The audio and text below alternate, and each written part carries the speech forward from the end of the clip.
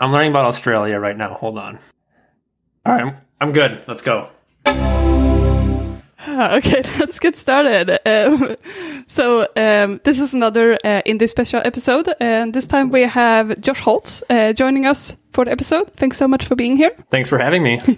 And we're just gonna, obviously, as always, start with our rapid round questions, but just a quick intro to Josh as well. He's working on a lot of projects that we have, so I think we have a lot to talk about today. I'm super excited about that. I think we will talk a bit about. Didn't mention some of those projects. Yeah, so some of the projects. I think I mentioned earlier in a few shows ago. Indie Dev Monday is a newsletter that Josh is writing, which is awesome, where he highlights different indie developers. And another one is Fastlane. I think that's what you spend most of your time That's my on? full-time job, correct, yes. Yeah. And then you have a lot of free time apps. I think you even started a new one earlier this week, right? With widgets. That was Wednesday night? Yeah. Yeah. I got side quested on something and yes, I think made a new app. I have issues. But I think one that you've been working on a little bit longer is both Grandpa Kenny's Fishing Adventure, which is a game. Yes. And then there's Yo Tripping, which is a trip packing app. I love the name of all your projects. And then the last one that I know of that you're working on at the moment is another RSS, which is a RSS reader. That's my most, or I don't know how to phrase it. My side project I'm focusing on the most right now is probably that one. Right. No, it's awesome. I've been on the test flight for a bit as well, and it's great to see how very quickly cool. you're working on it. Yeah. I love the icon, the app icon you settled on. Oh my god, there was so much frustration, so much. I am not good at Sketch or any sort of design, so I started doing hand drawings in Procreate, and I can tweet some of my original designs that I hand drew, but they're hideous. One looks like a monkey floating on its back, like it's not even close to an otter. It's bad. Like I was done. And then the next morning I woke up and I had this inspiration to like make it like a full screen otter face. And then I had some help from like 5 people, and we were doing a screen share to help create it. So it's not just me, but I'm happy with the results. Yeah. I mean, also if you look at kind of the first ones and you look at this one, it looks like it went through quite a lot of iterations. It did. I think that's good. I think I have the problem of sometimes thinking that my initial idea is really good, and then I just keep on working on the one thing for a long time, and then I realize, oh, this is actually not at all what I should be doing, and then I have to wish I pivot had later. that problem. I'm like everything is just bad all the time. I don't know why I think that way. But I think that's a good sign. If you do something like if you're not super into like you don't have all the design skills, but you do something and you see it's not good, that means you at least have taste. You know, that's a really good starting point, I think. If you look at something and it looks hideous and you're like, perfect, that's more concerning to me than we look at it and you're like, I need some help here. I don't know if I have taste. I just don't know what's good. I think that's my issue. I just know it's bad. Do you feel like you know what's good when you see it, though? I know when other people do good things. Okay. I don't know when I do good things. I struggle with doing design too, as I've spoken about on this show before. And I'll criticize and compliment other people's designs as I see fit, but my own, it's all garbage. I think you all give yourself too little credit. Yeah. That's a really good starting point, I think. Yeah, I think the fact that you can see problems in the first place is... Yeah. I mean, that's how you find solutions, right? You're able to see what's wrong with something. So. Such an engineer. Icon design is really hard too. Like you wanted to, like I created the designs like huge, like 4,000 ish big or whatever, and then like I shrink it, and I'm like, I don't even know what's going on anymore. Like I can't draw it small because that's not how things work, but it ends up going really small. So I think that's where I struggle the most. Hard to design an icon that looks good at that like massive size, as well as like when it appears in a tiny search result somewhere on your phone. Exactly. Yeah. I don't know how good we are at that, but what Malin and I usually do with all of our design work whenever we can is make it a competition. So we use Figma and kind of have two lanes, one Smallin's lane and one's my lane. And we're trying to iterate and steal from each other as we're designing. That's cool. And kind of try to compete to have something that looks nice. And then it's like, oh, Malin made this really nice rock and I copied that one across, but changed the gradient on the background. And Malin likes the gradient and adds some kind of nice twist to it. Malin's is usually the one that wins, but it's a way of getting us really quickly towards a point where we're like, all right, there's something good enough to steal. And that idea inspires me to do the next step. And I think that works. At least, I don't know, other people can judge how good our design work is. But for me, that process is very nice because it doesn't feel like, oh, I made something and I don't know what's wrong. Because the other person, without having to kind of verbalize the feedback, they just steal things that are good and they remove the stuff that isn't good. But it doesn't feel like, oh, someone's criticizing or trying to articulate what even is right and isn't right. They just try something themselves with some of your components, and that works really well for us. Yeah, and you usually end up with a really nice outcome. So it seems to be working well for you. Thanks. I was not fishing for compliments. but it's true. Well, there you go, Kai. Yeah. It is true. Even looking at the Orbit iOS icon, which is similar, but you can tell the subtle differences between that and the Mac OS one. I think that's turned out really nicely and sort of is specific for the platform. I don't know if I've seen the iOS one yet. We can send you a test flight. Yeah. Yeah, but it's similar with a gradient background, but it still looks iOS-y. So, but we were kind of happy with our Orbit logo when we ended up, and then Apple's like, you know what? First time in 20 years, we changed the shape of. We're like, oh man, now we're going with rounded rectangles on macOS. Now we have this They're all nice. Going to look the same. Did I tell you that I was looking at an iPad OS a Big Sur screenshot with the dock and all the the square icons, and this was on Twitter, and I ignored the fact that it had a menu bar, and I totally thought someone was taking a screenshot of an iPad app. That's how similar it looks. Yeah, I mean, Apple does, even in their own icons on Big Sur, right? There is a bit of a variance. Some of them are rounded rectangles that are fully where nothing sticks out, and some of them have even Xcode, right? If you look at Xcode and Simulator now, the hammer kind of protrudes outside of the rounded rect. And I think that is at least adding a little bit more texture and a bit more variance to it. And I think that's probably what we're trying to do for our Big Sur icon. Yeah. But we'll see. It's definitely a bit more playful than fitting in that bounds of the rounded rect. Yeah. All right. Speaking of rapid rounds, I don't know how we segue back into that. All right. We prepared some rapid round questions. Usually that's a warm up. We're running. I don't know. It's fine. We keep people on their toes. So I'm going to ask just a few questions. You can. We had weird answers to them, so you can answer them however you want. So, tea or coffee? Coffee, 100%. I have an addiction, and it's real bad. How many coffees do you drink? What is? I think it's probably what hours of the day don't I drink coffee? Oh, wow. Okay. It's probably the best way. And probably after 5 p.m. Okay. It's pretty much an all-day thing, and I need to stop. Okay. But it's just so good. How do you make your coffee? So I home roast. I got a roaster for Christmas 2 years ago as a gift, and I didn't know that it was a thing that I actually wanted. Okay. But it turns out I haven't bought coffee beans in 2 years since then. So I buy the beans green from a place in Wisconsin. I usually buy 6 pounds at a time. All right. Some beans are from India, I get Africa, all over the place. And then I got some Kona beans this last time too, which are a little bit more expensive than the other ones, but I don't buy them too often. So I roasted some Kona coffee last night and ground it fresh this morning. So today's been just pure happiness. Yeah, awesome. Home roasting is something we didn't get into yet, but it seems really appealing. I think if we would have a big enough apartment to fit a roaster somewhere, then we would. The roaster I have is actually a smokeless roaster, and it just it's like an appliance that's foot and a half wide, foot and a half tall. So you can totally fit it anywhere. The model discontinued, so sorry to say for that recommendation. But, I'm sure you can find it somewhere, but it's perfect for inside my house, apartment, windows open just a little bit is fine. I set off my smoke alarms probably 1 in 5 times. But that's not too bad. Okay.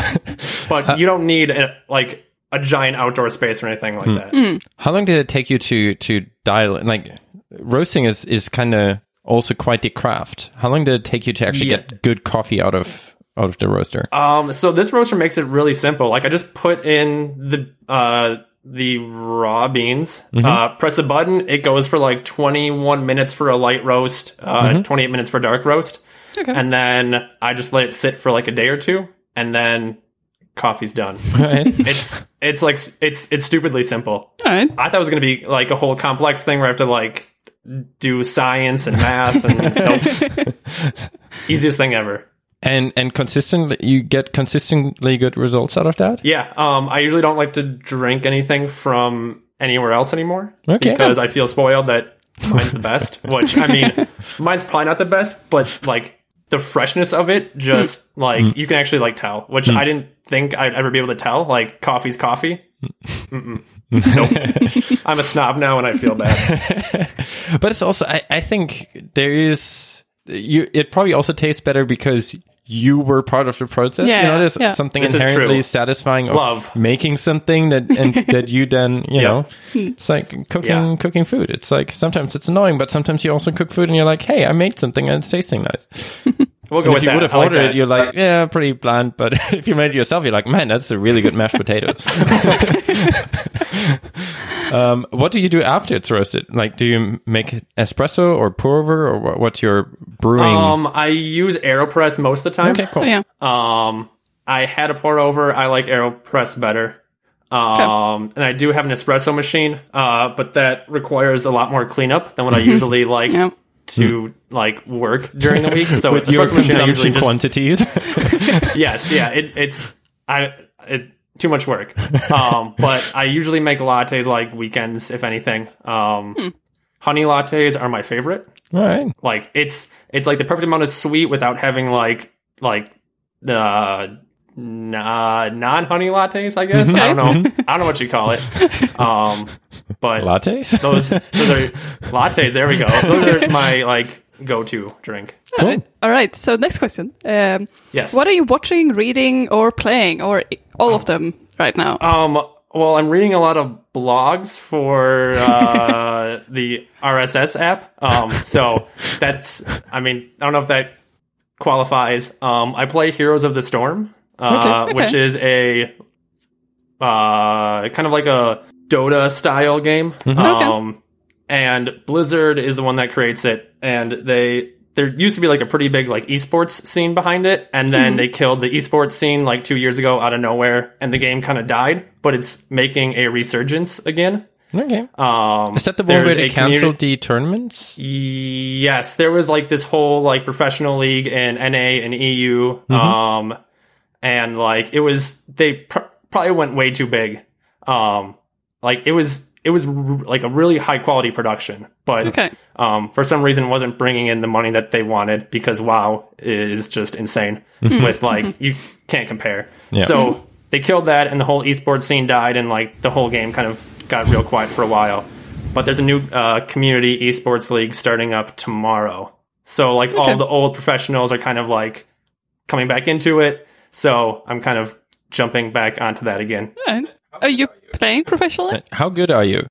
I am not playing professionally. Okay. No. It depends. I'm usually okay or bad. If I try really hard, I'm bad. If I'm just playing for fun, then I'm okay. But I just do it more for fun. I don't play ranked games anymore because they make me angry. So I'm just a casual player these days. But do you watch like professional like? Yeah. I'll be watching them. The league starts up this Saturday. It goes for like 3 or 4 months, I think. Games are on Saturdays and Sundays. The matches last probably like 4 or 5 hours each. So it's not something that like I would watch like all weekend, but kind of just like have on background, watch during the week if I'm not home or something like that. Cool. Awesome. So that might answer the question what you're watching already. That's watching and playing, yes. Efficiency, combining those two. What's your favorite non-tech hobby? So before COVID hit, rock climbing. Cool. I've seen some of picked up those rock videos. climbing. Very impressive. Thank you. Yeah, I picked that up probably 7 years ago, I think, something like that. Do you do outdoors as well? Or just I do indoors? not do outdoors. There's not really a lot of great mountains in the Midwest. Wisconsin is not renowned for its mountains. Wisconsin is better than Illinois. Okay. Wisconsin has like 2 parks that are like okay for like climbing, but they're not easily, or they're not close to where I live, and it's like a whole weekend thing, and I don't got time for that. Okay. I guess this is the point where I have to pitch Vancouver as a possible future destination for you. I'm in. That was easy. Cool. You convinced me. But there's a climbing gym like a mile from my house, which is super convenient. But I haven't been able to go since beginning of the year because it's been closed for health reasons. So woodworking is something that I also do on the side. Course. That I can do at home. Yeah. I don't do that one consistently. Whenever I need something made, I kind of make something. So I've done like 2 big projects in the past 2 years. They usually take about 4 months to get done. Right. Wow. What was your most recent one? It's super nerdy. So it's an entertainment stand kind of thing. I got a TV mounted downstairs, and we had like this cabinet that like where we stored like alcohol and stuff on it, and it just didn't really like fit under the TV. So I wanted something a little more like where we can put all the tech stuff. But I also wanted a second TV down there.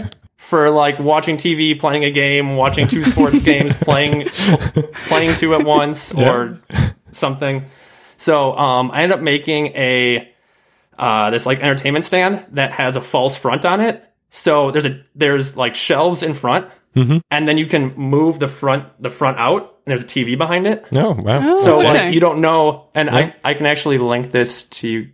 Let me find it, actually. So your living room looks like a normal person's living room until you open the false front and you're like, all right. It does. Yeah, because I didn't want to get judged by like family members for having 2 TVs. There it is. I don't know if you judge less if you have 2 TVs and you decide to hide one. I just sort of admit into your problem. That's a very good point, yeah. But now I have 2 TVs. So I can watch normal sports and esports. I can That's really watch cool. 2 TV shows. Yeah. So that was my latest one. That one took about probably 9 months to finish up. I didn't expect to get stuck on a whole bunch of places. And I totally over-engineered it. But I mean, that's kind of on brand with what I do. So That's really cool. I think it seems like a fun thing to do. Like, I think many people do pick up woodworking just because it's so different. Like, you do something with your hands versus just sitting around like at the computer all the time. I think, and I don't have to maintain it. Yeah, Like nobody cares about it besides me. No issues or anything on it. Yeah. So issue free, pull request free. Like, I'm fine. That's also sounds fun. I think. No one coming with feature requests that you're like, Somebody did want me to create one for them, and I'm like, no. No. That is 9 months of my life that I don't think I can commit to that. It's interesting how many tech people do woodworking. It should be one of those interviews. Who cares about linked lists? Have you done any woodworking, or do you plan on doing woodworking piloting. in the future? Yep. They're like, all right, you're hired. All right, let's continue. Oh yeah, rapid fire questions. So, are you using a desktop or a laptop? I see that you have a laptop in the background. So, what are you using right now? So I haven't been home much lately, so I've been using my MacBook, which I prefer not to use. Okay. My ideal setup is my desktop with my iPad. Oh, really? Interesting. Yes. Okay. I like the idea of going full iPad, and with Fastlane stuff, I mainly can because everything is like terminal based. So I don't really need any sort of user interface except for when doing something with like taking screenshots, which then I can VNC into my computer. That's interesting. Okay. So do you use your iPad with an external monitor or just as it is? It depends. Well, usually just as is. I don't like sitting in the same spot every day. I like to move around. Kind of keeps me most productive. So there's some days where I like having like my desk, 2 monitors, my Mac right there. Some days I like my iPad, but having my desktop as my main machine and my iPad can go into it. It's nice because it's really only one setup that I can kind of take wherever. All right. So that's my preferred option. I would love it if I could go like full iPad 100%, but I don't think I can do everything I do just on the iPad directly, sadly. Yeah, it's interesting. So my number one takeaway so far is you like to have multiple screens in front of you. Yes. Be it TV or iPad and desktop. Yeah, I have issues. One screen is just too boring for me. What do you think would need to happen to the iPad for you to be able to go in iPad only? It need to run Mac OS. Okay, that is that's a bit of an ask. That's a challenge. I mean, yeah. So Fastlane stuff. I mean, it pretty much needs like a Mac OS operating system. Linux also works. Fastlane also works on Windows, but I'm not going to develop on that. So Linux or Mac would be ideal. There's no way that I can run. Well, there is an app that I installed. I think it's called Ish, or I don't know if it's called ISH. I don't know how you pronounce it. But it's like a terminal emulator kind of app that you sideload on. And I actually got Fastlane running natively on the iPad through that. But it took like 45 seconds to print Fastlane's version. So I was like, it's probably not the best thing to like keep developing on that. Even though it was super cool and I did get it to work, it's just not going to work. So having my Mac as like my base machine works out pretty well. Plus, it's also really fast. So like I can use my iPad and like everything that I do on that gets processed on my desktop. So like my iPad is like super chill. It's not actually doing a lot of work for me, which I'm okay with. That's cool.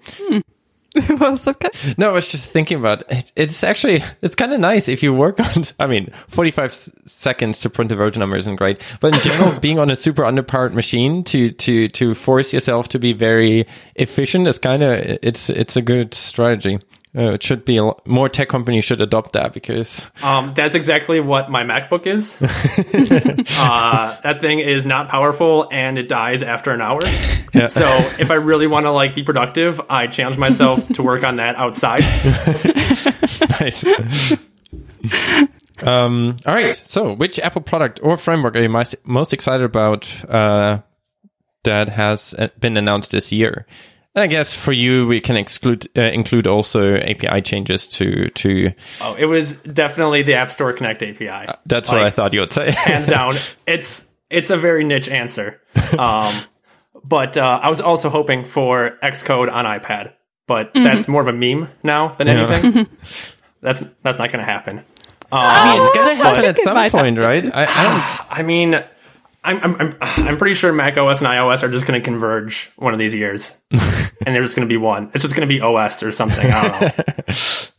But I mean, considering Apple seems to care about the iPad, and this year was kind of down year, right? iPad kind of has alternating year. Last year was like we called it iPad OS, and we make it big a thing. This year was definitely more of a down year for the iPad, which means next year might be, again, a more interesting one. And at some point, Apple's got to, considering that the thing is already called an iPad Pro, at some point, Apple probably needs to bring some kind of Pro things to the iPad themselves, right? Because that's... At least Pro Dev Tools, yeah. Yeah, but any Pro Tools, right? And even if they're saying Logic or some kind of Final Cut type thing, I feel like at some point, Apple's got to double down on the software department in Pro Tools, and if they want to see that platform become more and more pro, because at the moment it can be pro for some people, but why wouldn't you want to expand that? I know very little about this, but I'm going to guess that having a new ARM-based Mac is going to make that easier.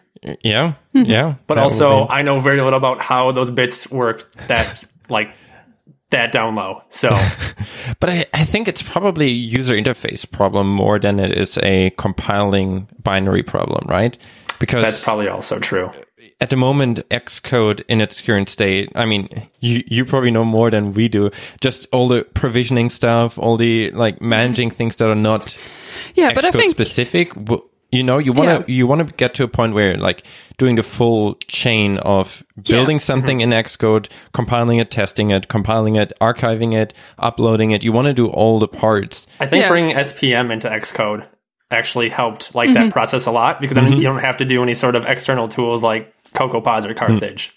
Yeah. Like, I think that was like the mass ledger bit. Yeah, I think we've been talking about it on the show quite a lot, that potentially if Apple would bring something like a CI system in, that would mean that you could have some type of cloud build system. So the iPad might not need to do all those things by itself. You might be able to just connect with whatever the cloud-based system is. But I feel like there are many pieces. It's not just expand the Playgrounds app. It's a lot more than that. Like it being able to actually ship an app from the iPad, which I think is challenging. But also, what if you want to ship a Catalyst app from your iPad? That seems a bit emulate Mac on the iPad now. I feel like they're making their system. They're making everything more complex in order to achieve this at the moment, just because everything should be able to run everywhere. And I think it's probably still easier to test it on a Mac than testing everything on an iPad, right? For sure, yeah. Might be a while. I don't know if 1 year probably doesn't is seem enough. Worth all the hours to go into making it work on the iPad, but it's still what I want the most. All right, so last question. When you do UI layouts or like view layouts, do you prefer using storyboards or interface builder, or laying everything out in code, or just Swift UI all the way? So previously I would lay out everything in code with UIKit and all that, but lately I've been on the Swift UI train.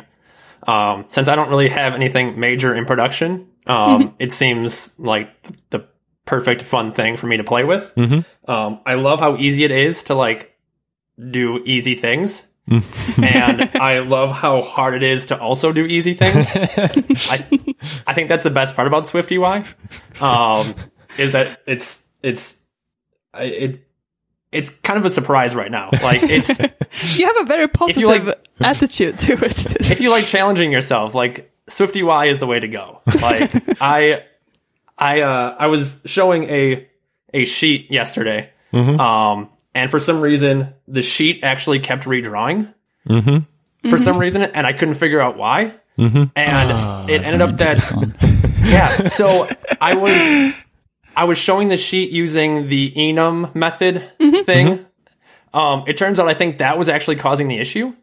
So I ended up changing using the Boolean version to show a sheet. And I needed multiple sheets, so I found a Stack Overflow post that showed that you can add a background with multiple backgrounds with multiple empty views to show the sheets. And that actually solved my modal redrawing issue, which I thought was stupid, but it totally worked and I was fine. And I just continued on. Like I lost so many hours to that, but it was a fun process to figure out. That's always interesting with Swift UI, where you're like, all right, I got everything working really quickly. And then you're like, just got to present the sheet on this button. And you're like, 6 hours later, middle of the night, you're like, how is this stupid sheet still not presenting itself properly? And that's the thing. It was weird. Like there was a button on the sheet that would show a list when clicked. And like I would click the button, the list would show. And then like 2 seconds later, it would refresh. And I'm like, that makes absolutely no sense. And it's because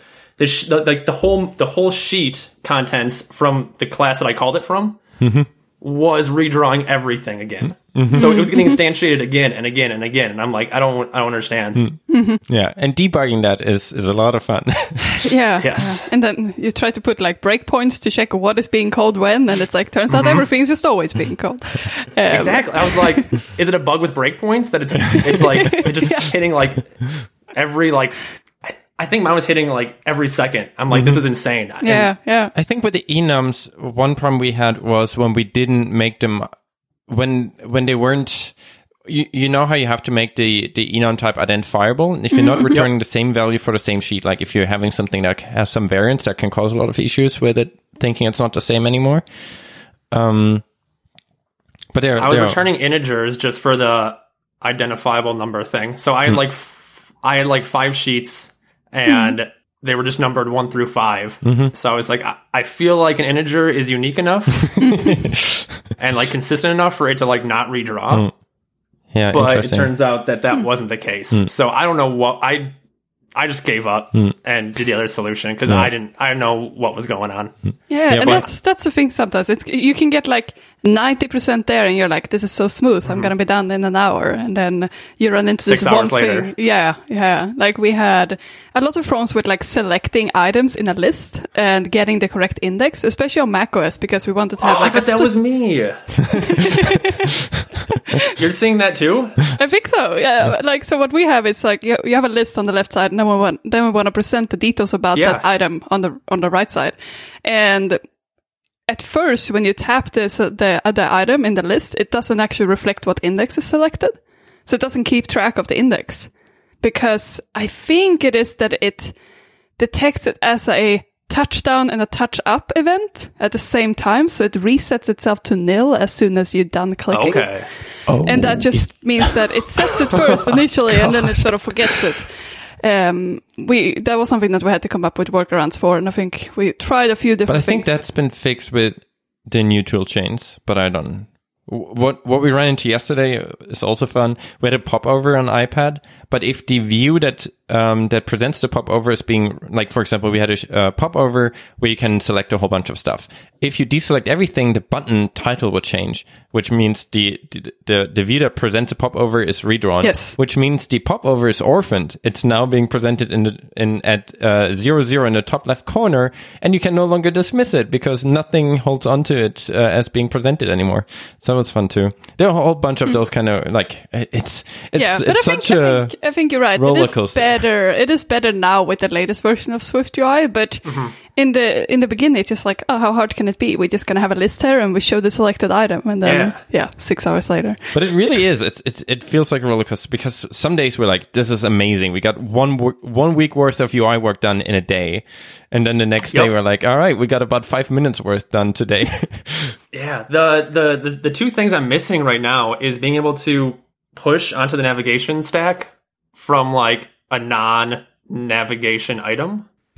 So like you like click a button, do some work, and like then go to the over to the next view. I don't think you can do that right now. I think you can if you have a navigation link that is. Navigation links can have a tag in the selection or an is active flag depending on your setup, and that you can actually trigger that is active flag from somewhere else. So if you have, I don't know, you want that is not straightforward. But if you have something where you like fetch data before you want to segue, for example, or push something, you could do that work and then set the is active flag as soon as you actually want to do the transition, and then it goes over there. All right, so my only biggest issue then is not having pull the refresh built in.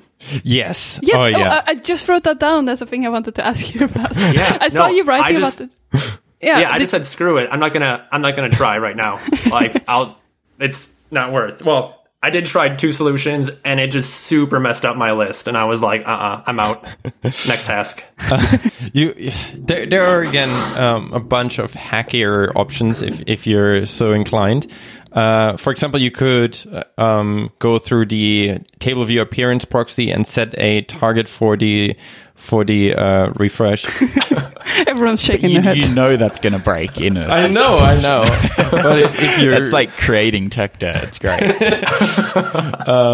Or you could. I mean, there are slightly less hacky ways where you're like wrapping like a table view or a scroll view, or you build it in SwiftUI and you just have something where you're trying to read the offset and set your own threshold and have your own progress view that appears when you pass the threshold and locks in there, and then that's what I'm going down right now. I think I saw something about I think it's called like a reader scroll view or something. Is that what you would use? Like you use this reader scroll view to see like how far the scroll view is pulled down? Yeah, is so that a thing you can do with offset. that? Yeah, you can do that. Okay. So there are I haven't wanted to play with that yet. It would just be nice to have refresh action and it just does it for you. Yeah. Because I think that was added into iOS 9, they added that by default or whatever, iOS 10, something. And then now it's taken away from us. Probably even earlier than that, right? That's been... I don't even remember. They just all blur together. A long time. Yeah, but I'm sure, I mean... It'll come. SwiftUI is not a completed project yet. There will be plenty of new additions, and we'll all cheer when they add pull to refresh next year. Fingers crossed. Oh. Cool. That concludes our rapid fire round. Record timing, right?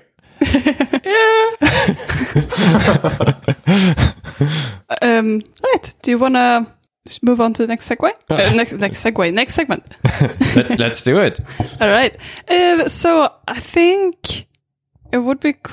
I have so many things I want to talk about. I just want to make sure that we get everything in. But maybe first. I got all night.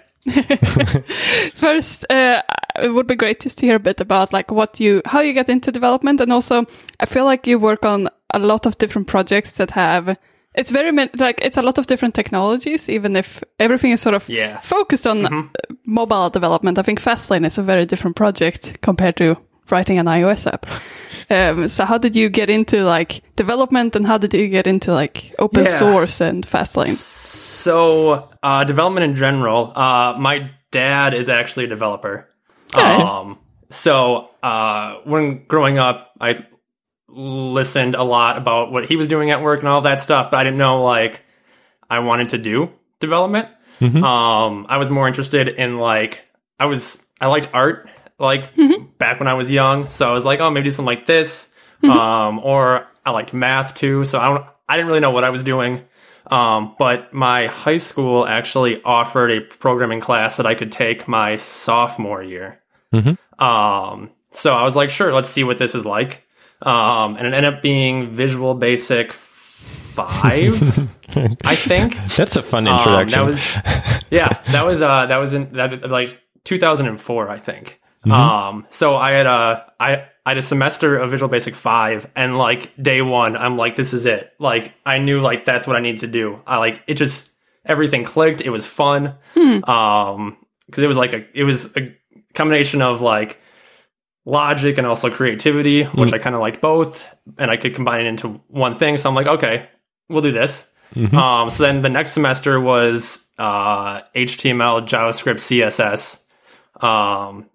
And then my junior year, I took a full year of Java. That would have been Java 4, 5, okay. I think. Like, why does your school have so many programming classes? I have no idea, but I was okay with it. Well, that was actually it. So going into my senior year, I'm like, I don't want to be done. So I took it in independent study in Java and kind of like did my own thing, my own project. And I knew that I wanted to go into like development as a job. I specifically wanted to do software engineering. And during the time in 2007, software engineering was a relatively new degree. And there were only like 10 colleges in the US that had software engineering. Really? Luckily, one of them was Milwaukee School of Engineering, which was like 30 minutes from my house. So I was like, that's convenient. And I like Milwaukee. The other one I was looking at was Rochester Institute of Technology, which would be in New York area-ish, I believe. But I was like, I don't want to go that far. I was young. I wanted to stay close. So I did software engineering as a degree then.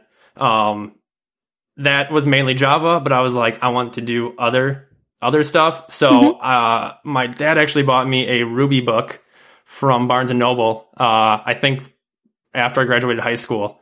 And that was probably like one of the biggest like life-changing events that I can have had, because Ruby is like my full-time language that I do these days. So I did Ruby on the side throughout school. I did Linux stuff. Like I tend to nerd out quite often.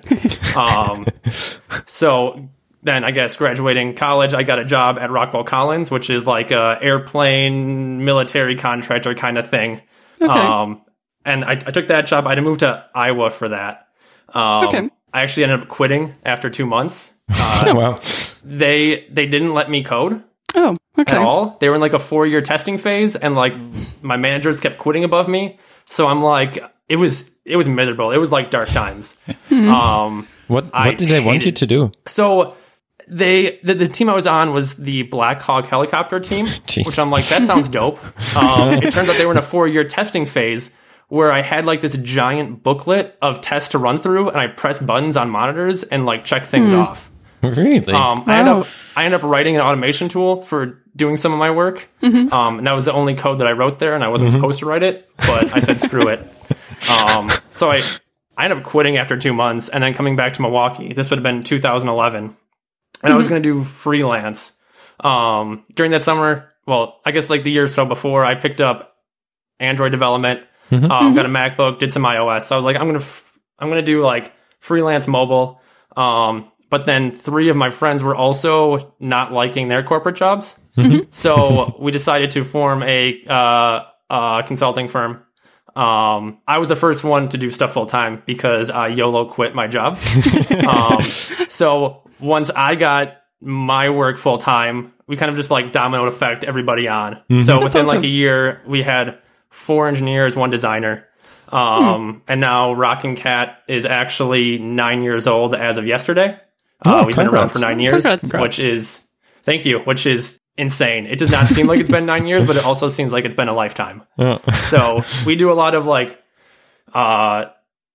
back-end development in Elixir. Used to be Ruby, but Elixir is now our thing. I used to do a lot of the iOS, Android development. I do Fastlane stuff full-time now.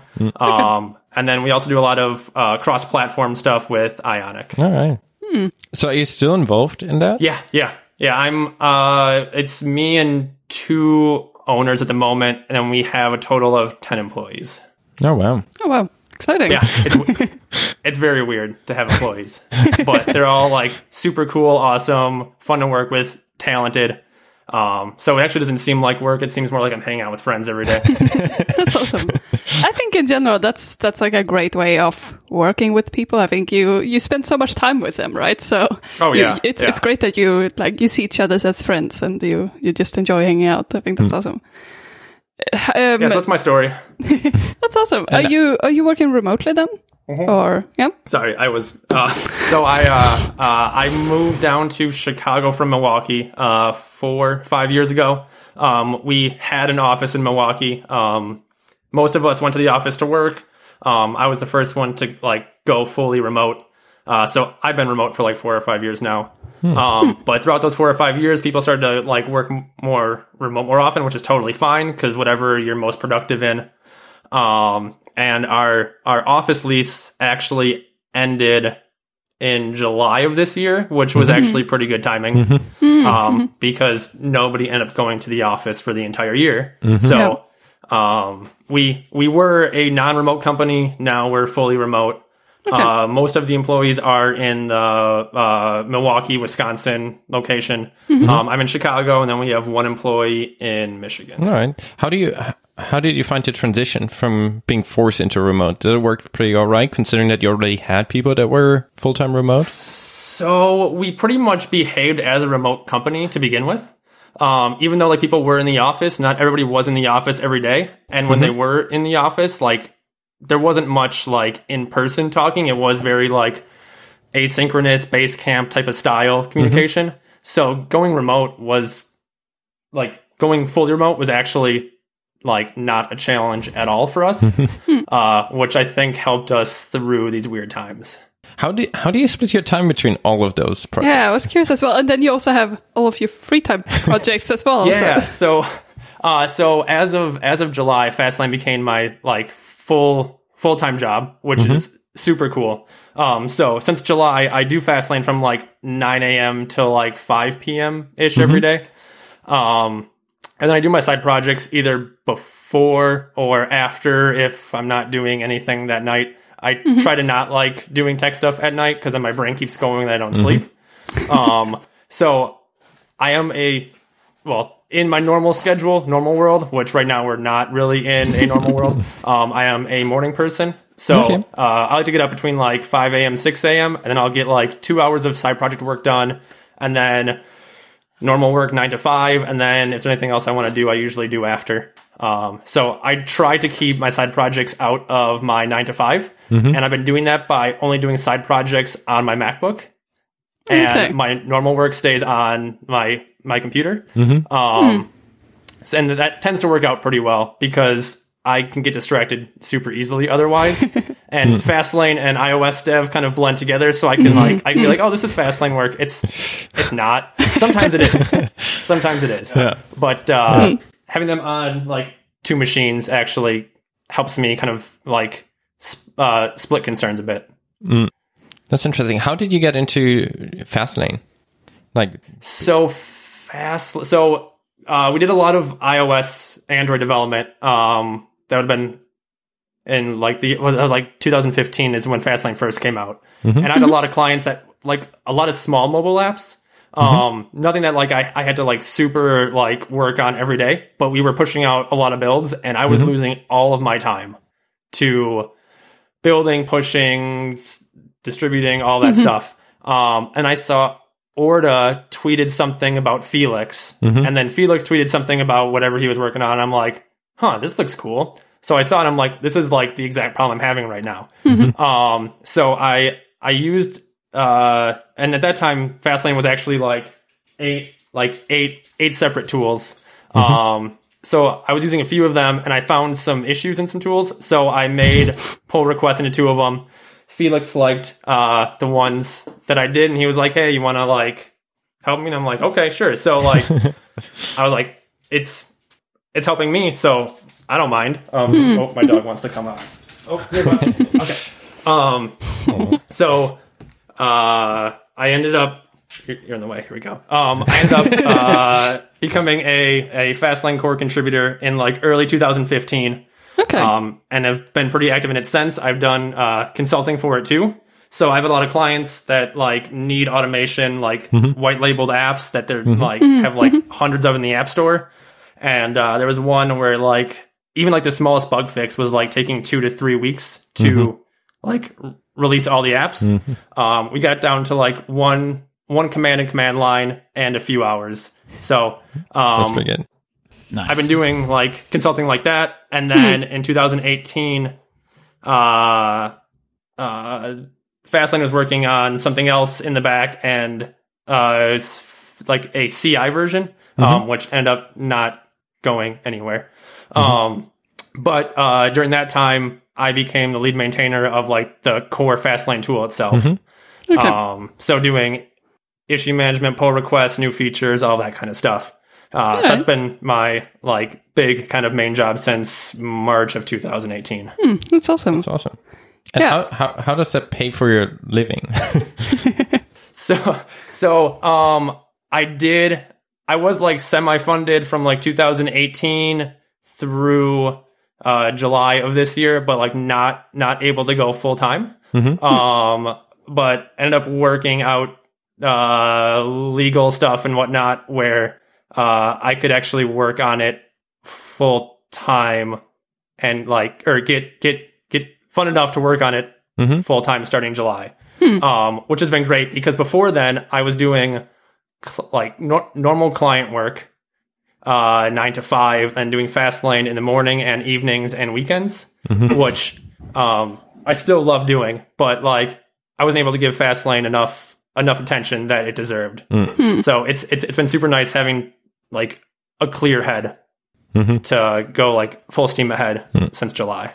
So how many it might be hard to like judge, but how many people work on Fastlane now together with you? So our core team, I'm the only like full-time core team. There are other core contributors that there's probably like a good like 5-6 right now that contribute. They all have like their special places within it. Like some are docs, some are in like the screenshot section, where I kind of oversee all of the things. But majority of the pull requests actually come from like other people wanting to see like new features, fixes, things they find. And a lot of our contributors are actually first time contributors, which is actually super cool. Yeah, that's awesome. So like I tried to like help them out. Like if there's like an issue in it or something like that, I kind of work with them to kind of help them improve their Ruby process, pull request process, whatever kind of needs. Okay, that's great. So do you know which part of Fastlane is the more used one by people using Fastlane? Because like I think screenshots is a really cool one because especially for indie developers who have like multiple languages that they support, it's just awesome to be able to kick that off and just have updated screenshots rather than outdated ones. Is that one of the more popular ones? So I don't actually know. We actually took analytics out of Fastlane a few years ago. Okay. Because we don't really want to see what people are doing. Yeah. No, I appreciate that. A lot of security concerns. But like based upon like the issues that come in, that's kind of where we see like where things can most go wrong, but also it's either the most like, broken or the most popular. Yes, maybe a combination of both. But I think right now a lot of the issues are through the API changes that have happened because a lot of our modules no longer work properly because we had to migrate to new ones. So there's been a lot of questions on that, which makes me show that like there's a lot of people actually using like our API modules directly, not using the tools, which I had no idea that like it was used that heavily, which is super cool. But yes, screenshots gets used a lot, automated tests, and then the tool pilot, which is like the test flight uploader one. I think that one actually gets probably used the most. Since that uploads the builds, updates the test flight change logs, distributes to your groups and whatnot like that. And it waits for the build to actually process.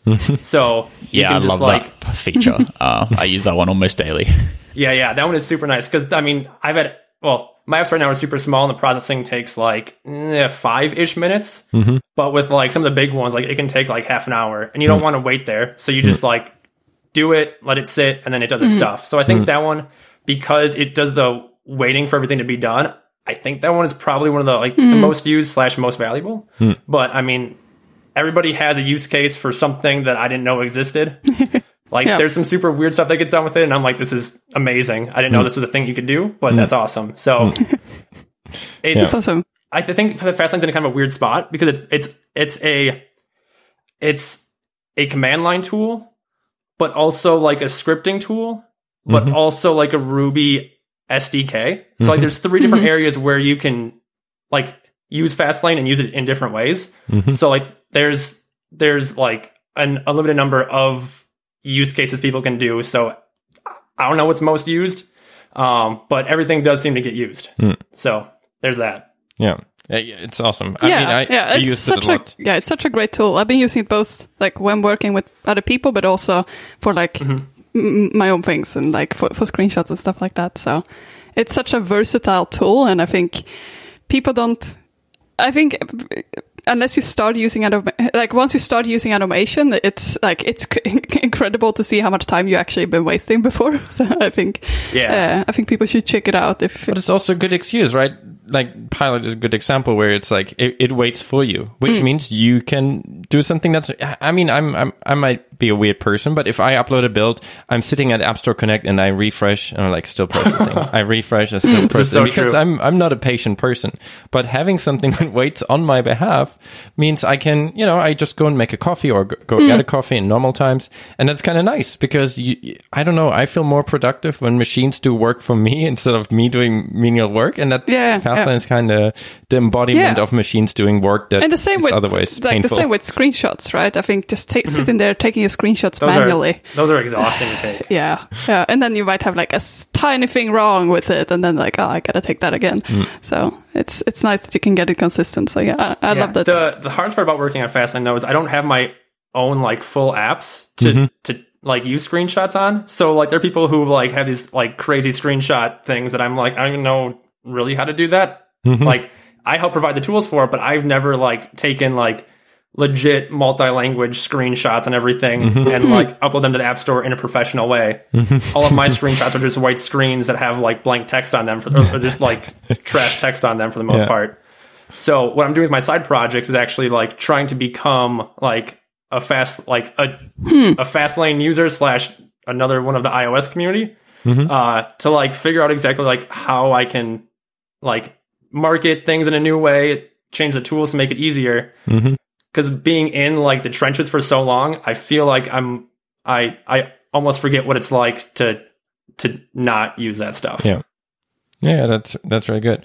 How did the API transition go when you moved to Apple's App Store Connect APIs? Oh, I'm so excited. So I was actually at the WWDC in 2018 when the API was first announced. I was in the front row, and like I was like just screaming so hard when I saw it. Like I was like, this is what we need. But I knew that it was going to take some time in order to get to what Fastlane could actually like fully use, because there are so many API calls, portal stuff, App Store stuff, test flight stuff, in-app payments, Game Center, and everything in between. So like the first API set that was announced was mainly just like I think it was just like some test flight and user stuff. Which we couldn't really fully use within Fastlane right away because it was a whole new auth system, and like it would have only affected like 5% of the API calls, but it gave us a good start to like figuring out how we're going to start transitioning into it. Then in 2019, they announced even more test flight stuff, which allowed us to transfer Pilot into using the new API. But we didn't actually end up using the official API because we were still using like the web session auth, but we changed over to the new format. So Pilot was the first one to kind of like go through those transitions and whatnot in order to figure out how we're actually going to use it in the rest of Fastlane. And then this year was the one where like we could do like, wait, hold on. 2019 was also developer portal stuff too. But it wasn't really enough to like fully rewrite that stuff because everything was still working fine. But in 2020, that's the year we're in. They announced a whole bunch more for App Store metadata, screenshots, video, and I'm like, all right, this is when it's going to happen. So there was the big transition to get Deliver working again during Dub Week. And then that, I'm like, all right, well, if we're going to do that, might as well just do the rest. So I end up doing, what was the next one after that? I think I just finished up Match, Cert, and Sci. Those aren't merged in yet. But in all of this, I've also added the new API key auth. So it actually allows for non-Apple ID, which is great because there's no 2FA issues there. So for CI, this is going to be amazing. And the transition it's been a little bit tough managing two different auth systems just from a end user side, trying to figure out like the best way to not error out if there's no auth now, because before Apple ID was required. Now we have optional Apple ID or optional API key. And so the options now within Fastlane are a little bit different, whereas they're both not required. So I had to kind of find a nice way to make it easy for all the different auth types, which then kind of changed up some of the internal code because some things have to do different things in other places. But overall, I'm pretty happy with it. And the API key auth is now my preferred method.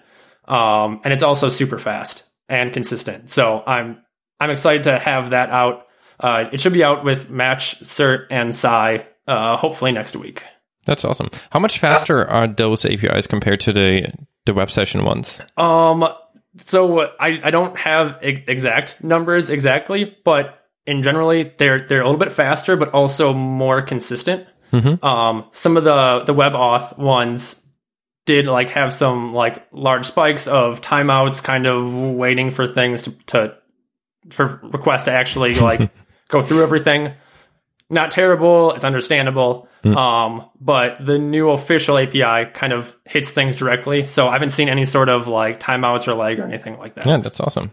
And what's missing for everything to move to that API? Is there anything that you're like, what would be your number one wish list for the next thing to be added to that API? So the next big thing is the in-app payment stuff. That API has not been transitioned over yet, and that one is a pretty complex API, so that makes sense why it isn't included yet. But I think that one is gonna be a real good change, since seeing like full, like the in-app payment stuff we have right now in the legacy API is all stuff that's been kind of undocumented. So it's kind of been discovered along the way, where with this new API, everything is going to be like shown to us, how everything relates to each other, all the filters we can do. So it's just going to lead to like a more nice, consistent product, I guess, where we're not kind of guessing what's coming our way. Everything is just there. So I'm super excited for that one. There's like the Game Center API, I think, is also one that needs to get transitioned over yet. I haven't done anything with that, so I have no idea what's actually there. So Game Center has been an interesting one. I think Game Center has changed up quite a lot in the past. Are you actually then going away and then kind of start to come back? Yeah, like we didn't really see it for a while. Is that actually? Do you have a part of Fastlane that uses Game Center? I think we do have some legacy APIs that do use Game Center. That's one of the parts of Fastlane that I haven't touched because I don't have any apps that use Game Center. I don't know how it actually works. If anybody like has an issue with it, then I'll go and jump into it and try and figure it out. But I know that there are Game Center APIs coming, but I don't know exactly how, like, what the demand for them is in terms of our user base, because we don't really do much with our tools with that. That's all just like API module stuff. Okay. But it's probably also a bit chicken and egg situation, right? If you would have the best possible Game Center integration, maybe a lot of companies would be like, finally. But at the moment, they're like, we can't do this. You know, it's always hard with this. And then I have to figure out how to, like, I don't know what Game Center stuff does. So I have to spend like a week trying to actually like figure it out. But I'm okay with that. I feel like we see another one of your side projects using heavy Game Center integration. Probably, yeah. Yep. You could have for your RSS reader, you could have like your 100 articles read achievements. That's not bad. Would that pass App Store review? Only one way to find out. I'll do it. You could also do, I don't know, you could have one where you didn't read the news for like 48 hours as like a relaxing period. I love that, actually. Took the weekend off. Yeah. I mean, especially at the moment, I think taking a news hiatus, if you can afford it at all in your life situation, is quite relaxing and quite nice. I mean, and then you're coming back and everything is on fire and you're like, oh my God. But it's nice for the 48 hours where you allow yourself to not pay attention. Yeah, I tried to not doom scroll, and my RSS app does have mainly technical feeds in it. So it actually helps me not doom scroll in a way. I don't add real world news to it for that reason. Yeah. Too depressing. That makes sense. Yeah.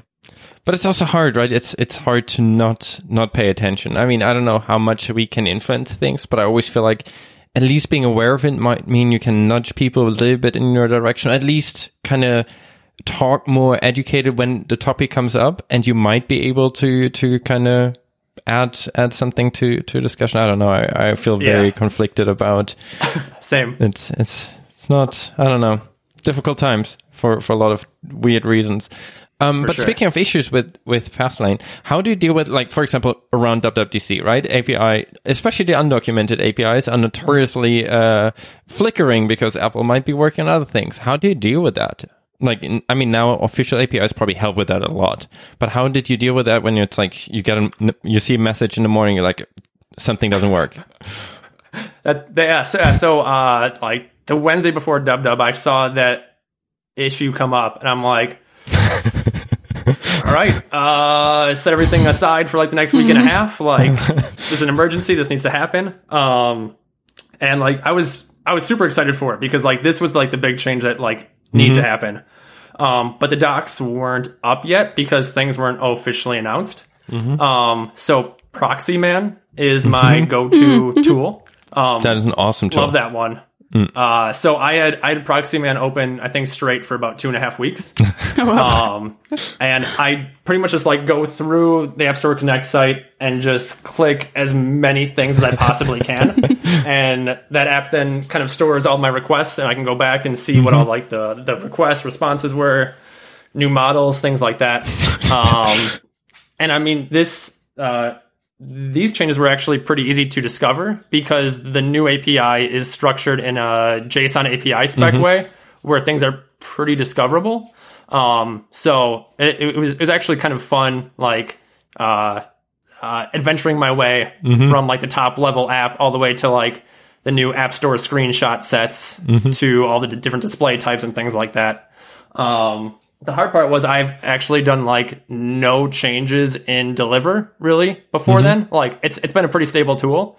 So I learned a lot of new stuff that was actually in Deliver that I had no idea. Which is crazy to think that I've been on Fastlane for 5 years and I still discovered new stuff. New stuff like so that's what? Probably actually there are a whole bunch of Deliver options that I didn't know existed with I still don't even know. I actually go to the docs for Sorry.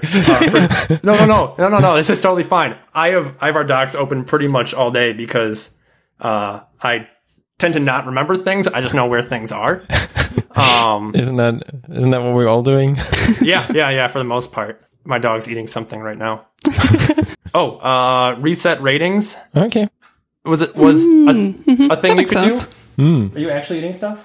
No, he's not. Okay. I know that was a thing, and like there was like there's like 2 new like App Store Connect API models just for that. So it's the new API has a whole bunch more models than what was before. Everything was kind of like crammed into like one monolithic model.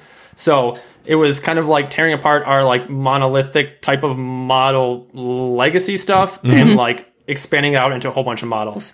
So there's just like small features like that actually ended up taking a little bit more time because they got expanded out.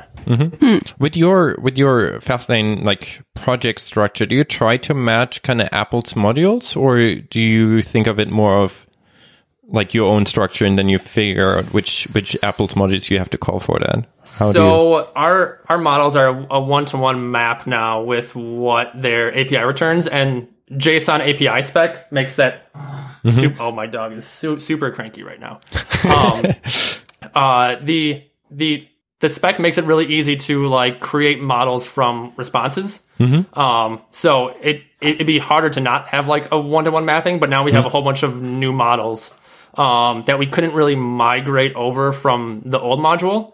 So the old module is like slowly getting deprecated because it just wouldn't make sense to have like the same kind of calls, which is making it a little bit challenge for us. But for us as in users who are using the old stuff. But in the end, it should be a lot easier to use because it is exactly what Apple is kind of saying they're doing and returning to us. Yeah, I can imagine APIs. Great to have just the stability of knowing, all right, this is now a thing they do and not having to. I'm so excited. Yeah. How much time would you say you're splitting between like building new things, maintaining things to keep working as they are, and kind of thinking about like general like issues that people are having, bug fixes, thinking about how to restructure stuff? Like what takes most of your time? Majority of the time has actually been doing like pull request reviews from other people and issue management. In like 2019, there wasn't really much new or not many new things I was doing. It was really just like cleaning a lot up that was there, like bug fixes, small features here and there. But this year has really been like redoing all of the new. He's biting my feet. That's really rude. This year has been rewriting a lot of the API logic that we had and like just kind of dispersing that throughout all the tools. So this has been a lot of focus on me doing like new feature coding, where in previous times it's been just a lot of maintaining. It's the biggest challenge is balancing both. Like I was rewriting match cert and Psi this past week, and it's very hard to like rewrite that new stuff while also looking through issues and reviewing PRs. So weeks like that, things tend to slip from that maintenance side. But I'll catch back up next week, and like the next 3 weeks will just be like issue management, PRs. I am still checking issues for like major things that go wrong because those are things that should have my attention. But these past few months have just been like new API stuff for the most part.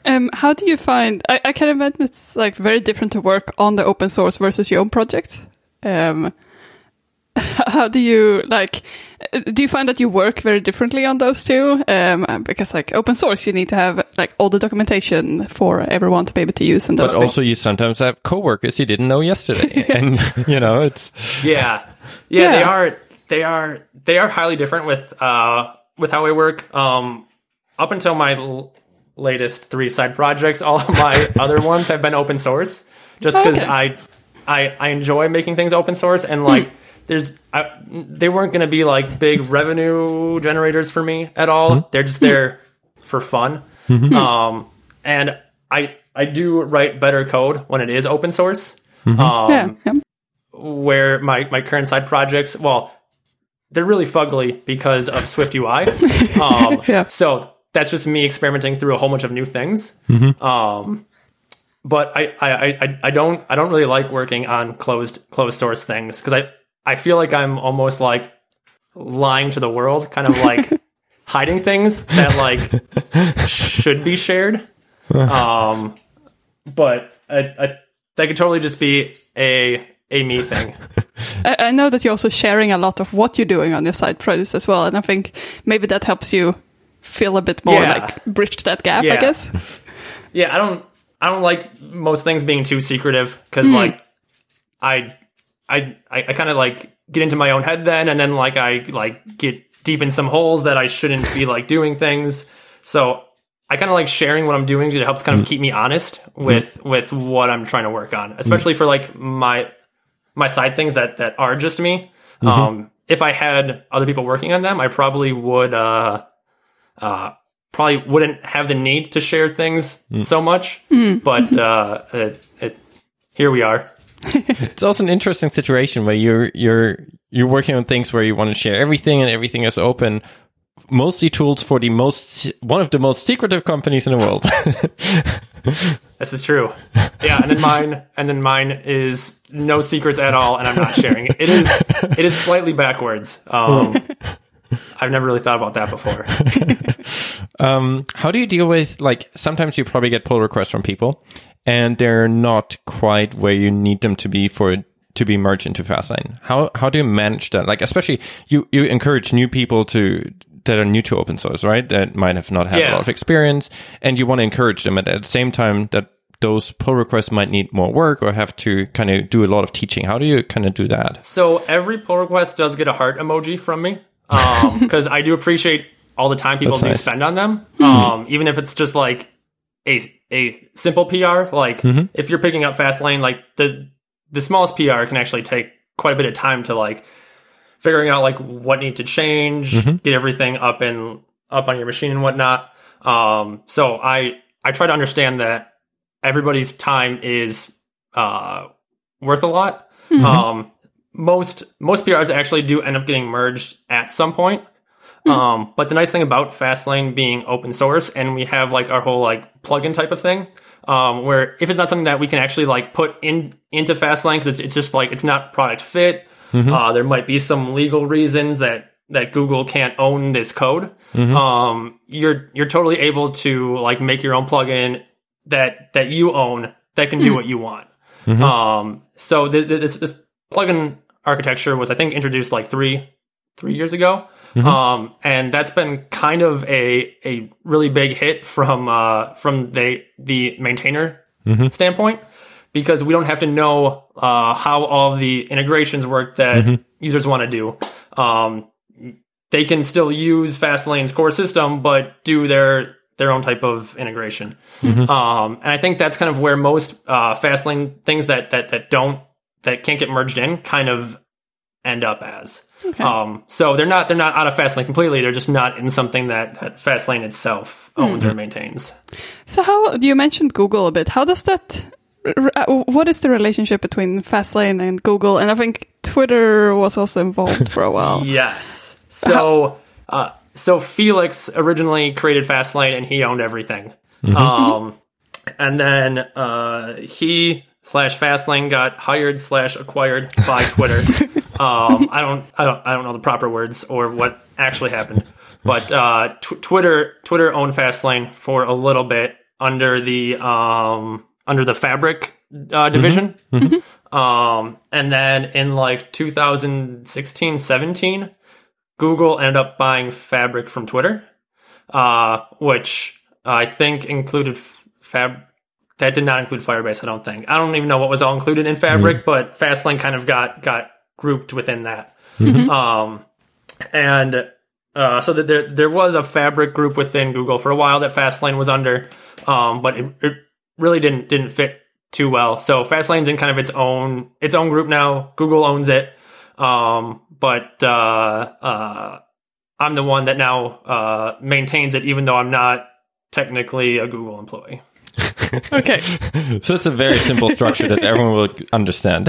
It's a very simple structure. Google owns it. I work on it. And are there many other contributors that are Google employees? No, most people are non-Google employees. Okay. Interesting. It's a very interesting structure. Does that make things more complicated, or does it not really impact day to day? In order to get like the legal structure for me to work on Fastlane full time, that was a little bit complicated. But now that that's out, like there's no friction anywhere really. Okay.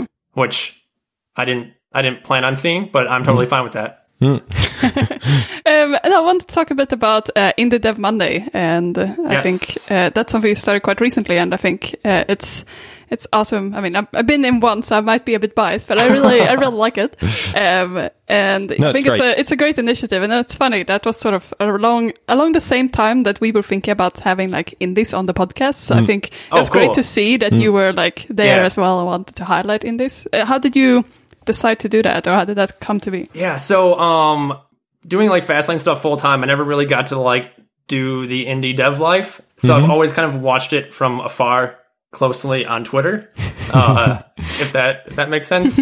And like, so like I've been watching like Charlie Chapman, Christian, Jordan Morgan, and everybody else who's kind of in that indie Twitter circle, which feels small, but it's also quite big.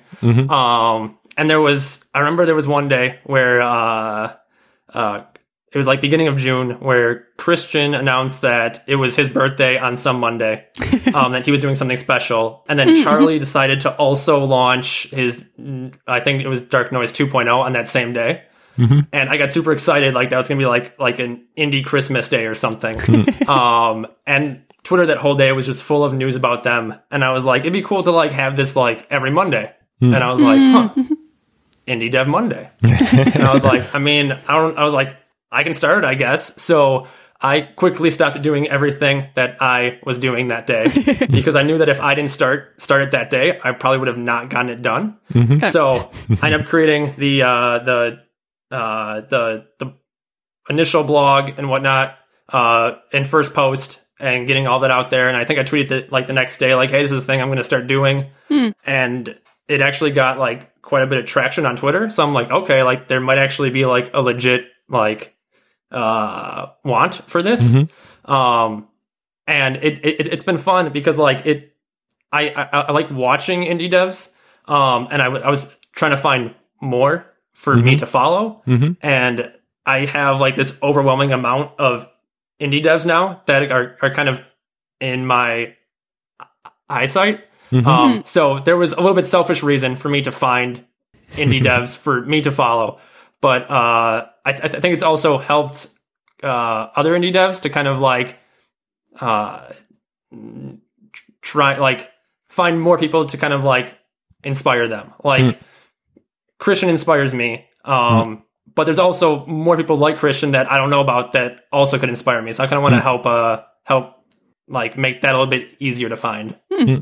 No, I think that's awesome, and I think it's I think many people, and when you read stories as well, people have so different backgrounds, and I think sometimes when people are like maybe coming from a different field, they might not think they might think that everyone studied computer science or computer engineering, and now they are. Which that's not the case at all. Yeah. I think the majority of people that are like many people who are in the developers don't like they had a problem that they wanted to solve, and then that's what they end up working on, and I think that is sort of But at the very least, it usually doesn't matter. And I think that's the exciting part, right? No, it doesn't. Like some of them did study software engineering, computer science. Some of them didn't, but both of them are here now making cool things. Yeah, and I think that's the exciting thing to me. Yeah. Yeah, I like that too. Because we studied computer science, but we our main purpose was immigration purposes, because we studied overseas, right? And we would have probably aborted our education. Are you allowed to say that?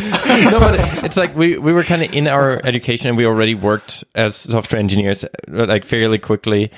But we couldn't stop because we couldn't, like if you're living in the country you want to stay in, sure, that's fine. Or you're born in the country you want to stay in. But if we would have stopped our education, we would have had to leave the continent, So it's like... Not just that. I think it's also easier, like if you want to move to any other country, many countries have special, like give you priority or give you more points to like apply for a PR. Like if you have especially the US, it's really difficult to get a visa if you don't have a degree.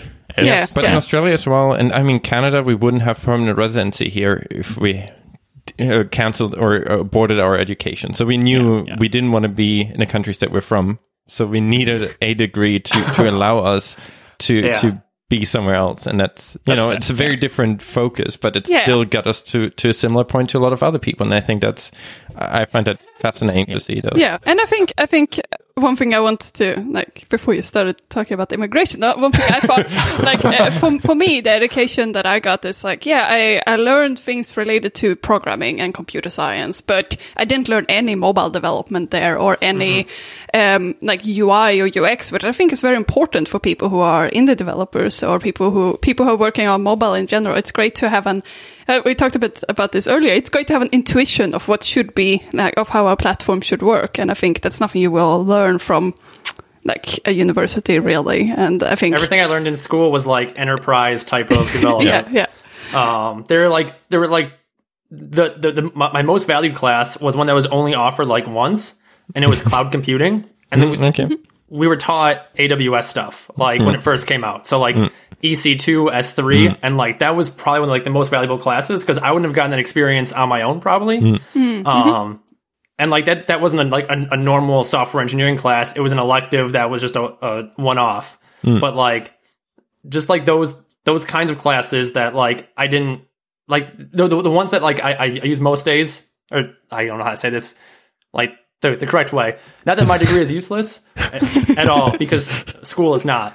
But the stuff I learned in the classes, I don't actually use that like specific knowledge day to day right now. Yeah. Everything that I do right now is stuff I've learned outside, but I think school has helped me learn how to learn. Yeah. And I think that's why many people argue that the language you learn in is not that important when it comes to programming. Correct. Because it's the concepts that you're applying, and very, like, a lot of concepts are the same, and the logic is there no matter which language you're using. And I think that's sort of that logical thinking and that way of approaching problems could be something that you learn no matter what language you learn it in. But then you can pick up mobile. You can learn it no matter where you learn it, right? For some people, school is a natural fit. For others, it is something else. And I think that's so interesting about seeing those stories. Like I do like to see people behind applications that or products they're working on, and I think that's very fascinating to see, because for a lot of people, that's something they pour a lot of themselves into, and it's.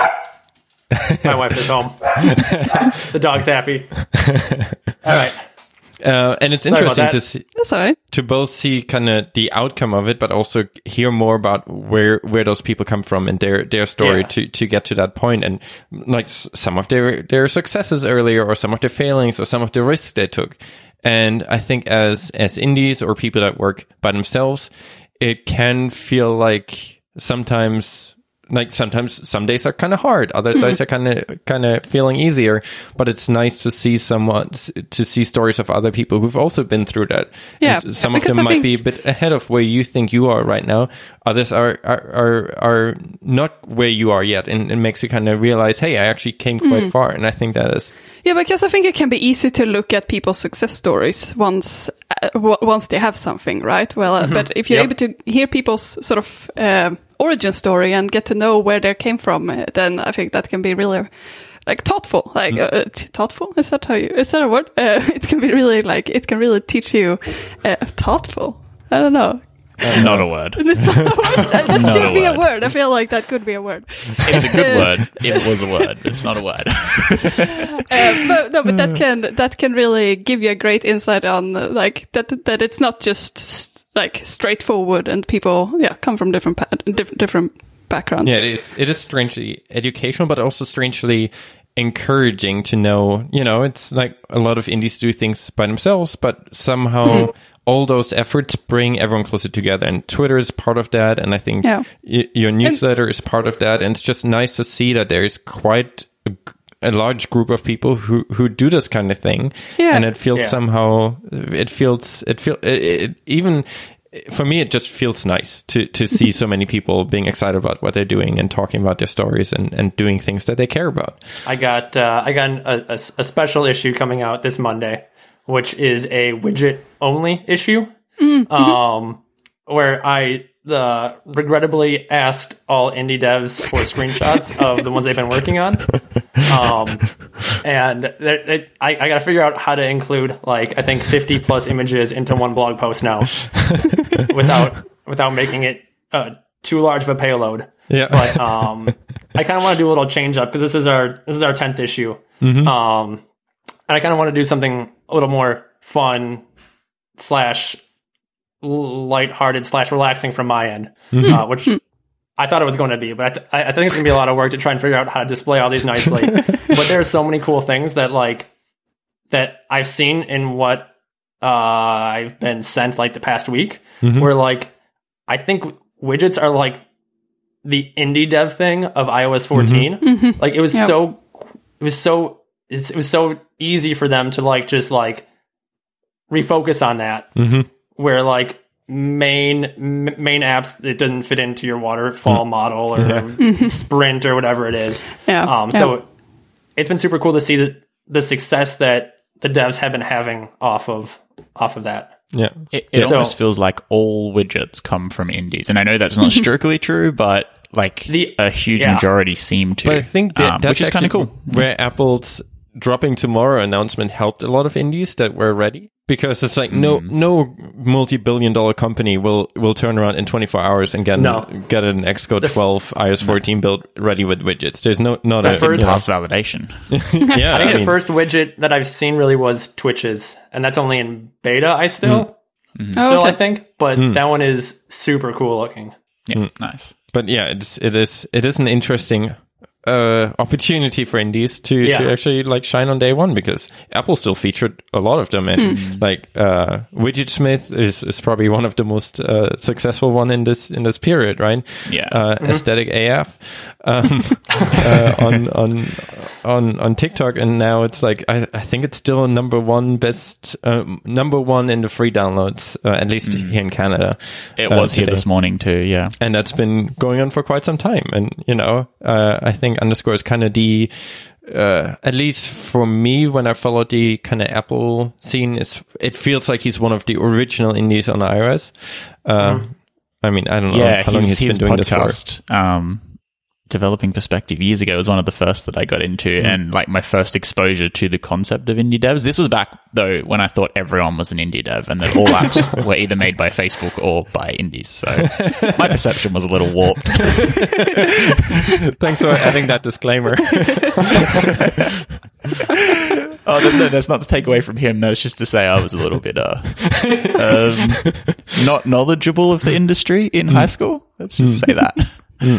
Yeah, but it's really cool to see that, and I hope we can still get a little bit of that train, and it's not completely gone by the time we release. I sure hope so. Yeah. But I also think Apple is probably aware of this interesting release cycle this time, and I'm sure they will feature things, because there's so many interesting widgets. I think there are genuinely a lot of really, really good use cases for widgets, and it enabled something that I think people wanted in maybe not exactly this way. I don't think necessarily everyone thought of it in this way, but there are so many people that wanted something where it's a bit more going on your home screen, right? Like having like changeable app icons, I thought was maybe something, but then you kind of have to confirm it, and it didn't really turn into something that can be dynamic. But this is kind of the first time where we have something that's like you unlock your phone and you already have something. I'm not sure if Apple even expected it to be this big. I think maybe they thought some widgets will be very useful, but now you see people customizing their home screens to look at like Windows, like an old Windows computer, or that was cool. Yeah, or like completely black and white and really minimalistic. And like there's some really cool things there. And I think the fact that people who are not just in tech are so excited about this makes me think that Apple will probably try to extend the time that they like continue supporting people who release new things for iOS 14 specifically. So I think even if they dropped it very suddenly, I think the sort of burn will be a bit longer this time. I think they will continue featuring more and more apps because it's so popular. I was super excited to have like a really clean home screen when iOS, I think they announced it at DubDub, where like you could like remove the apps off the home screen. Yeah. And I was like, this is so cool. I'm going to have one home screen and it's going to be great. And now I think I'm at like 6 because there's widgets all over the place. I know. Yeah, I feel the same. It's been a little bit of a roller coaster on my phone, but I think I'm going to enjoy having them. But it's probably also going like through cycles of correction and course correction. I like on day one I had so many widgets. I install all the apps on my phone. I don't know what it is, what it says about me, but it's like I had so many apps on my phone and I was so disorganized that I had more apps than would fit on, I don't know how many you could have, 9 pages, I think, and it would just my home screen springboard was kind of broken because apps would kind of disappear past the home screens. And as I wanted to rearrange something, and as soon as I deleted an app, even on the second home page as a home screen, a random app that was off the home screen before would appear there because they were all overflowing. It was a mess. So I was also like, oh, cool, finally, I just get rid of everything, and now I have a whole bunch of widgets. But I'm sure at some point I will course correct and be a bit more, because like the smart stacks, like especially for developers that use all of the intense stuff and kind of donating the kind of you donate the shortcut or the intent, that will then bubble up in your smart stack, for example. And there are a lot of cool things, like Apple's apps obviously do that pretty well, and I'm sure more and more indie developers will adopt that too. Like when it starts raining, the weather widget in Carrot Weather, for example, will be the primary one, because you probably care about that. Otherwise, you wouldn't have it in the stack. And then when you have like a task that's coming up in things, that one would rotate to the front. And I think that is a really nice way as well to have something that is very much adopting to not just kind of having a widget on your home screen that is for one app, but have something that kind of rotates based on what you most likely need next is pretty cool, I think. Widgets. I agree with that. Widgets. So you're planning on shipping another RSS? Yeah. Another RSS. Yes. Yeah. It's much easier to read than to say. Yeah, it reads really nicely, but then when I try to say it, it doesn't come out right. I struggle too, and I'm like, well, I mean, it's not going to get said very much, so that's fine.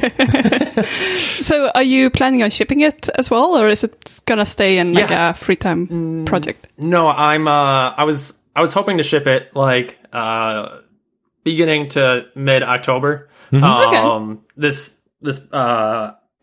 actually got quite a bit of user feedback on it, which is super nice. I've been reworking the importing of feeds. When I first created it, I didn't know that OPML was like an actual thing, which is just like an XML format for RSS feeds. So I had a CSV import export that I just threw together. And I got OPML working quite easily, and then somebody tried to import an OPML file with like 1,000 feeds, and I was like, don't, because that's the way that my UI what was working. Like there was just like a little like progress spinner guide that went on like on some row, and there was no indication of like what failed, what succeeded, how far you were. So I've been reworking that this past like week and a half. It ended up turning into a whole thing because I lost like 6 hours to that modal refreshing over and over again. But and then I wanted to do things the correct way with Combine for downloading 1,000 feeds. Yep. And it turns out that I'm not talented enough to do that yet. So I'm just going to use an operation queue instead that only does like 10 operations at once, and then maybe rework that later once I have a better understanding of Combine. But you also jump into all the new tech with both feeds. I like that. Yes. It was hindsight. I probably shouldn't have, but it's been a lot of fun. So I'm currently reworking the import, and that's like a major rewrite of things. So things kind of slow down a little.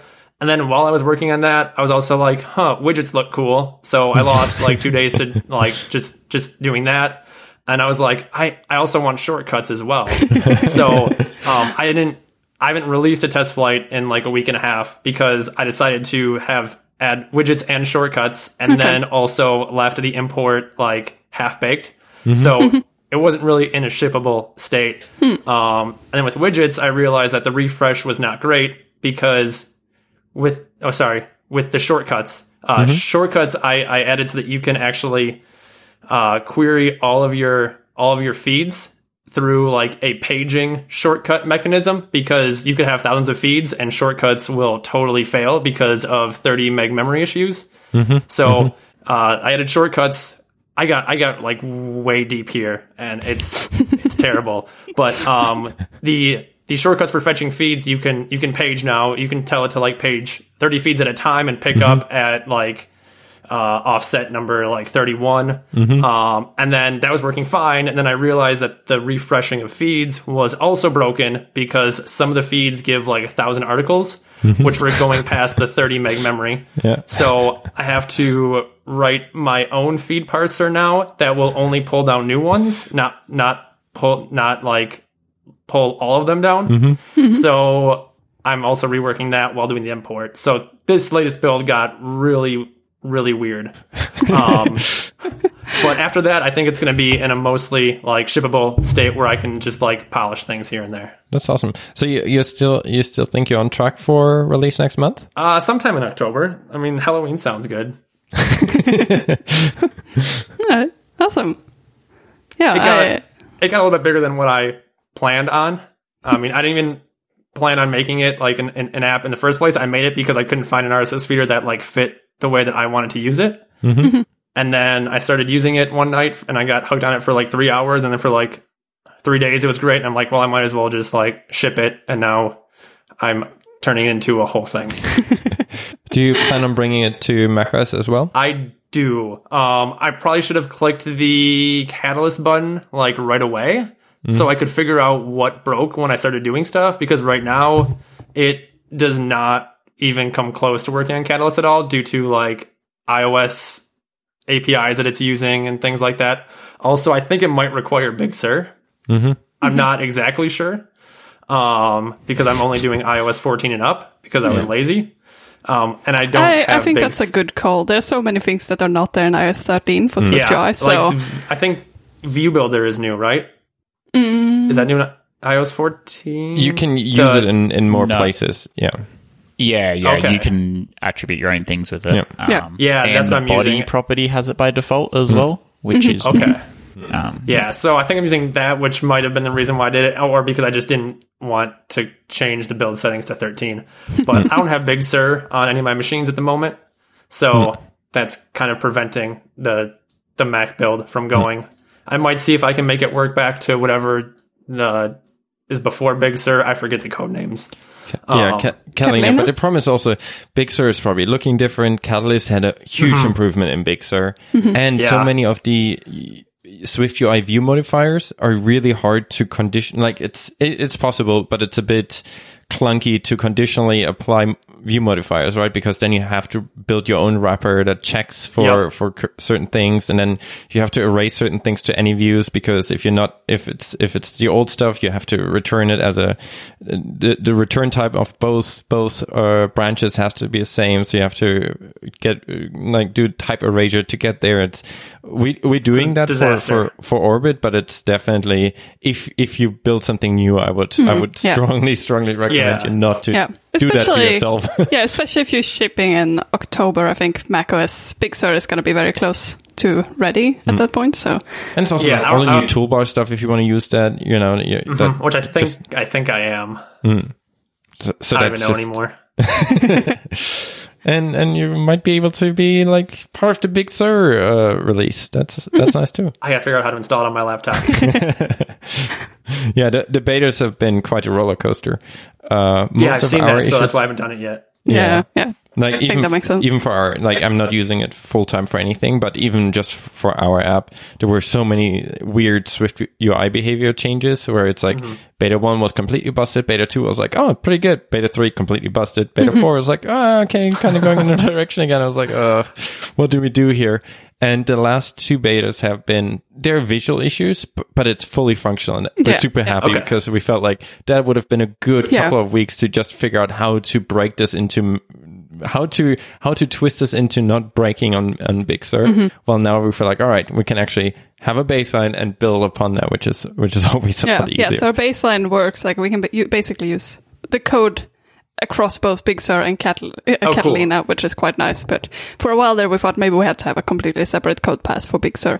But Apple seemed to have sorted those issues out for us, so I'm happy about that. That would have been a lot of heartburn otherwise. Yeah, especially releasing like 2 weeks before WWDC. Yeah. But we released, we released our 1.0. Yeah, it wouldn't have been that fun to rewrite it like for something that was like a 2-week period. No, not at all. So I was hoping to release it like around similar times on both platforms, but that's not going to happen. But it'll happen sometime. Yeah. Awesome. All right, I think we should probably wrap it up. I'm gonna wrap it up. Cool. So yeah, I think it's great chatting with you, and if anyone want to keep in touch with you, we will put all the links to Josh's Twitter profile and your woodworking. Are you okay with us putting up? Yeah, for sure. Okay. Yeah. So we'll put all the links in the show notes, so you know where to find it. And yeah, thank you so much again for joining us. It was great. Thanks chatting for having with me. This was thanks, Josh. Super fun. Thank you. And everyone subscribe to Indie Dev Monday. Yes. Oh yeah, do that too. It's good. Yeah, it is. I really enjoyed it. It's really nice. And it's also, I mean, you committed to quite a lot by saying, all right, Monday, which we all know is weekly. So you also committed to some kind of level of editorial every weekend. So I'm quite impressed that you I mean, the nice thing is it's not a lot of like me writing a whole bunch of stuff because I'm not great at that. It's really just like other people answering questions, and then me writing a little blurb. So it's easy enough to maintain to that schedule. The most time consuming part is actually using like every app that is in the article, but that's also super fun. So yeah, it's a good way of I can finding new things, playing with new things, and kind of forcing yourself to try new things.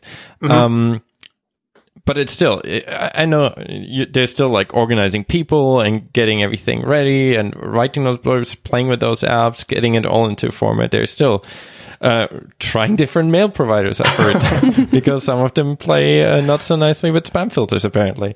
That was a week. We ran into that with SendGrid as well. We first used SendGrid for our newsletters, and for some reason, it was kind of weird. We apparently we were on one of their servers that was flagged by everyone for spam, and I contacted their support and said, "Hey, looks like we had like I don't know what it was, like 50% delivery rate, and that doesn't seem right." And they're like, "Cool, you can upgrade to a business plan and then get a dedicated AP." I was like, "That's $1,000. That's about almost $1,000 more than we pay right now." And they didn't get back to us in over a month, I think. So we're like, all right, they're just getting back to me right now. And the thing that bugged me was I was using something that was in their free plan. It was I don't remember what it was, but they had it in their free plan as a demo of whatever it was. But if you go up to their first tier, they get rid of that feature. Oh, really? And you get that again in your the second tier. And I'm like, that is strange. That's weird. I was like, if you include in your free tier, you should include it in your first tier. And they're like, no, it's just there to show what's going on. But I'm like, I'm using it and it's totally fine. Like, so I was like, I'm out now. I'm on ConvertKit. Yeah, which is amazing.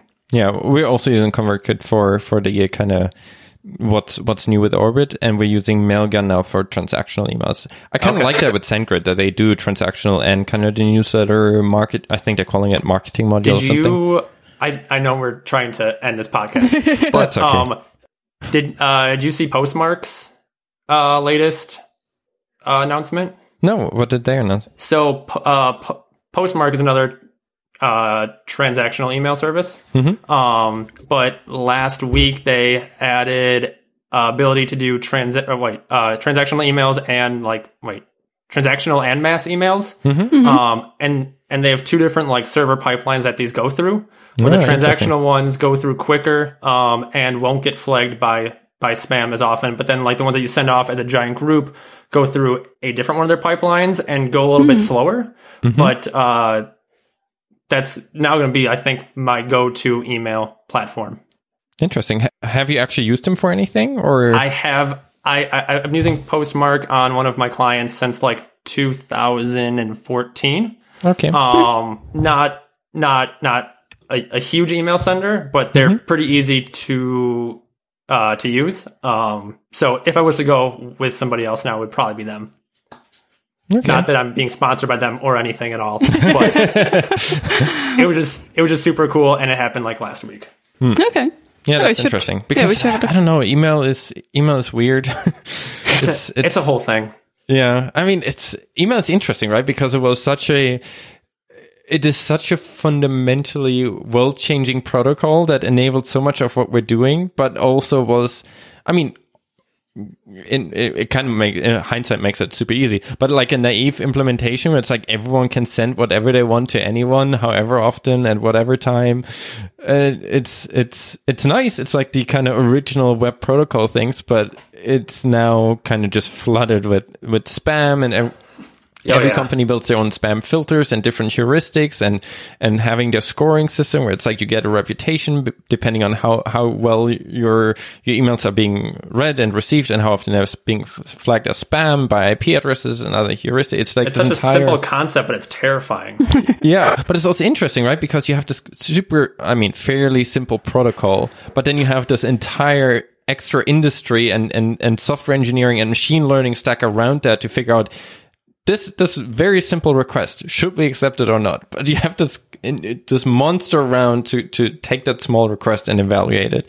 It's kind of fascinating how that happened.